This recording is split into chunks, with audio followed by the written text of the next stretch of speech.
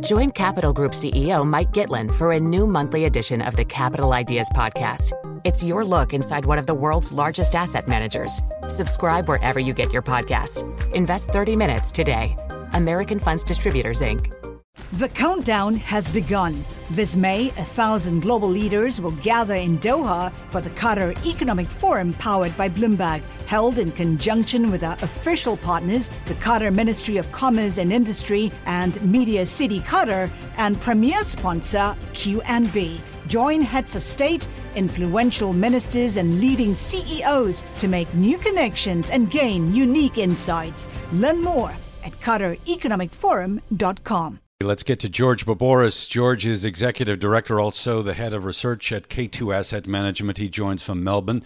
George, thanks for being with us. Markets now braced for the 75 basis point rate hike after that super strong employment report here in the States. Do you want to go out on a limb and talk to me about where you think the terminal rate here is at this point? Good morning. Thanks for having me. I'll be too difficult because the predictive nature of future credit conditions and future earnings momentum and future rate settings are changing all the time for obvious reasons. But without a doubt, the US Federal Reserve would have to go harder on rates than I think the market is reflecting in the month of July. While the month of June reaction and the risk off was an overreaction, the counter to July was to make up for that. But just looking at core measures or PCE for the Fed and core measures around the world for other central banks, it's very difficult to see a scenario where it gets to a 2 to 3% on a year-on-year basis or year-two basis in the foreseeable future of the next 18 months to 2 years. Therefore, the rates are going harder and staying higher a little bit longer, and that will be a headwind for risk assets, but you can muddle through that if that makes any sense. Well, tell me, George, okay, you can have a look at what's going on with the economy. Let's look at what we've got out of the earnings season, not just in terms of the rear view mirror, but what they're suggesting in terms of forecasts. How do the two sit together? Yeah, so the two are still unanswered, as they should be, but just more uncertainty for the months ahead. And that is earnings expectation for the US. They're very nice numbers, as you'd expect, because the economy was humming along very well until the rate hikes and monetary policy tightening and the QT and the variations that it has for the bond market. So we expected it to be good, and it was. It's falling to long-run mean reversions of beating expectations 75% of the time, that type of thing. It's a really healthy aggregate balance sheet for corporate America and other developed economies. But the challenges will come. So how do we reconcile with it? Is that good starting point last year? They're going to have to give some back earnings. There's some additional tax impost in this multi-decade transition to ESG that is occurring, and everyone's agreeing on it, but it is a tax impost in aggregate on the economies. There'll be a positive externality at the other end of it, but in the short term, the costs have to be absorbed in those numbers. So in essence, those headwinds will remain. But again, it's just that balancing act of how you slow the economy and to what degree do you slow the economy and which impacts, because there's still a lot of cash, free cash flow for a lot of companies and sectors coming through. George, very quickly, 30 seconds or so. I mean, do you think the bond market has it right, the U.S. Treasury curve with this inversion? I mean, are we looking at recession, or is there any chance, any at all, that we're going to see a soft landing? Soft landing, possible, improbable. The bond market, the inversion to remain, but the yield curve in the bear market would lift about 50 basis points at least right across from 2s, 10s, and that will be the headwind for equity markets in the immediate and short term. You know, let's have a look at some of where you're putting your money. And, you know, you are cautious on China. And when you look at some of the, I suppose, valuations, I mean, they're dirt cheap here in Hong Kong. We're talking about 7.5%, 7 times earnings, just over 7 times earnings. Chinese equities are really very, very cheap here as well with these measures in mind, and also price to book and others. The thing is there now a massive discount which is being priced into Chinese equities, and how long does it stay for, and what type of percentage are we talking about?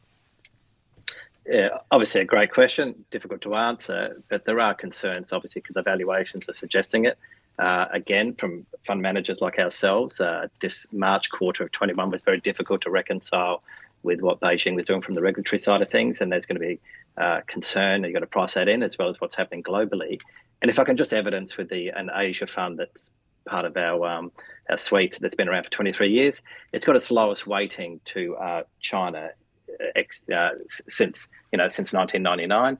And the two stocks that I noticed the team were going into was JD.com and Alibaba in that June quarter from those lows. So you love to buy those earnings, just like I like to buy German earnings. But there's some concerns with that because the market's pricing in those for a reason that's legitimate.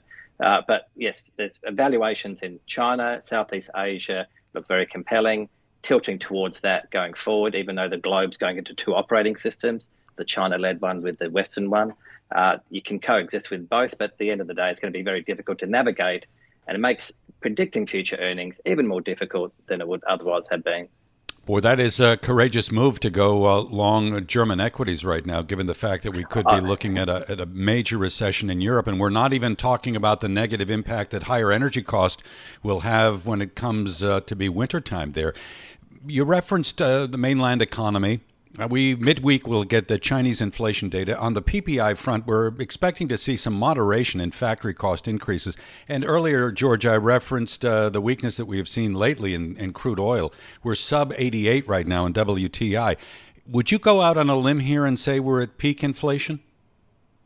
Not quite peak inflation, but around there. Obviously, the fall in WTI and Brent is a function of the demand destruction and the slack created for obvious reasons with monetary policy.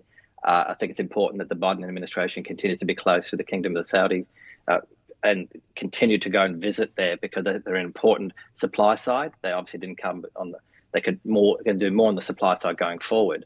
That's an important relationship to maintain for stability and prices globally. But yes, it's demand destruction is the reason why WTI and Brent's rolled off.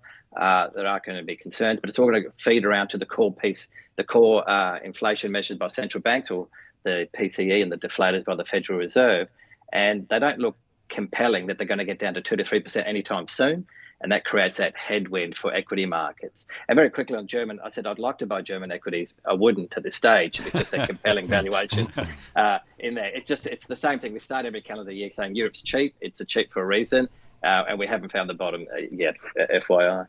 Well, certainly, and we look at the Bank of England as they raised interest rates, of course, last week with the Governor, Andrew Bailey, coming out and said, be ready for a long recession. Do you think that was a rather, well, how can I put it, a statement to make which could become a self-fulfilling prophecy? Possibly. But it's fair to say, if I could overgeneralise, this is a U-shaped recovery where bumping along the bottom, trying to second guess the inversion of the yield curve, how high yields are going to go up at that bear inversion, if that makes sense, how much of a headwind with a higher rate environment are future earnings. And having said all of that, aggregate household savings ratio in the developed world and credit conditions and the earnings momentum have been very good before we put the brakes were slammed on. So there's that good positive momentum that's been the demand destruction's creating. And I think the UK is just an amplified version of the risks. The US won't be exhibiting those. It's a much bigger economy. But the risks for the developed world is what's happening in the UK, George, if it spreads. George, very quickly, and geopolitics definitely alpha right now. You've got about 15 seconds. Sorry.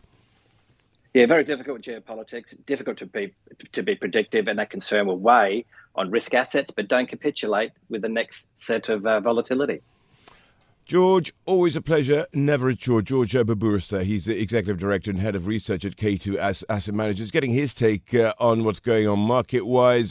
The countdown has begun. From May 14th to 16th, 1,000 global leaders will gather in Doha for the Qatar Economic Forum powered by Bloomberg. Join heads of state, influential ministers, and leading CEOs to make new connections, gain unique insights, and uncover valuable opportunities in one of the world's most rapidly rising regions. Request your invite for this exclusive event at QatarEconomicForum.com.